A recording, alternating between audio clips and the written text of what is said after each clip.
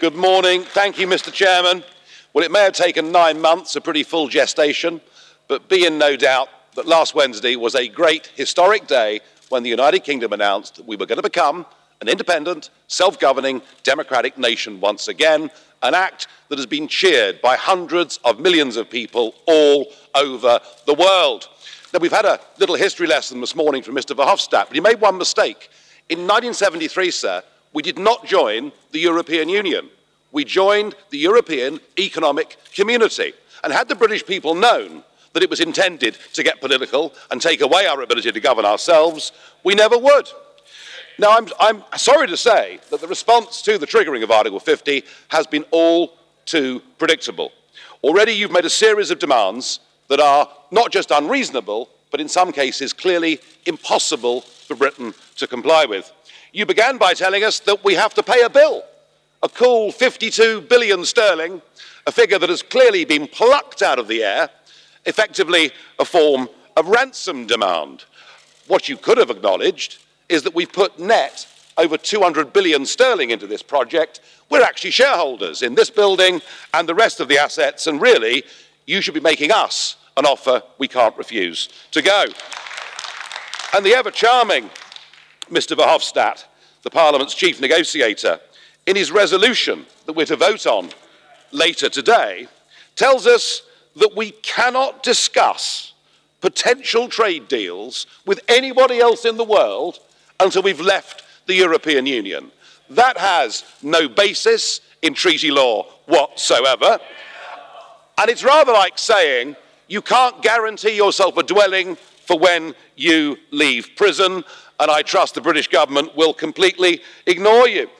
And of course, Mr. Tusk, who is not with us today, I suspect that he's still crying. He looked pretty tearful, didn't he, after the British ambassador delivered the letter last week.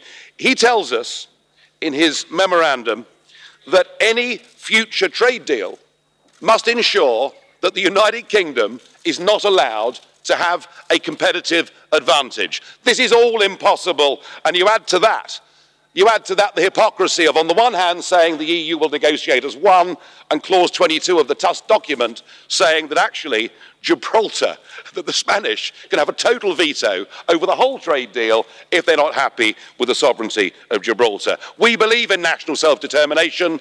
Your aim and ambition is to destroy nation-state democracy. Gibraltar is clearly a deal-breaker on current terms. You have shown yourselves with these demands to be vindictive, to be nasty. All I can say is thank goodness we're leaving. You're behaving like the Mafia. You think we're a hostage. We're not. We're free to go. We're free to go. And 85, and this, now I do understand. Onorevole Farage. I do understand Onorevole Farage. Sorry, Mr. Farage. Listen, I'm trying to give you the chance to speak and say everything you want to say. But if you're talking about the Mafia, you're saying this Parliament is behaving like the Mafia. As far as I'm concerned, that's unacceptable. I do understand.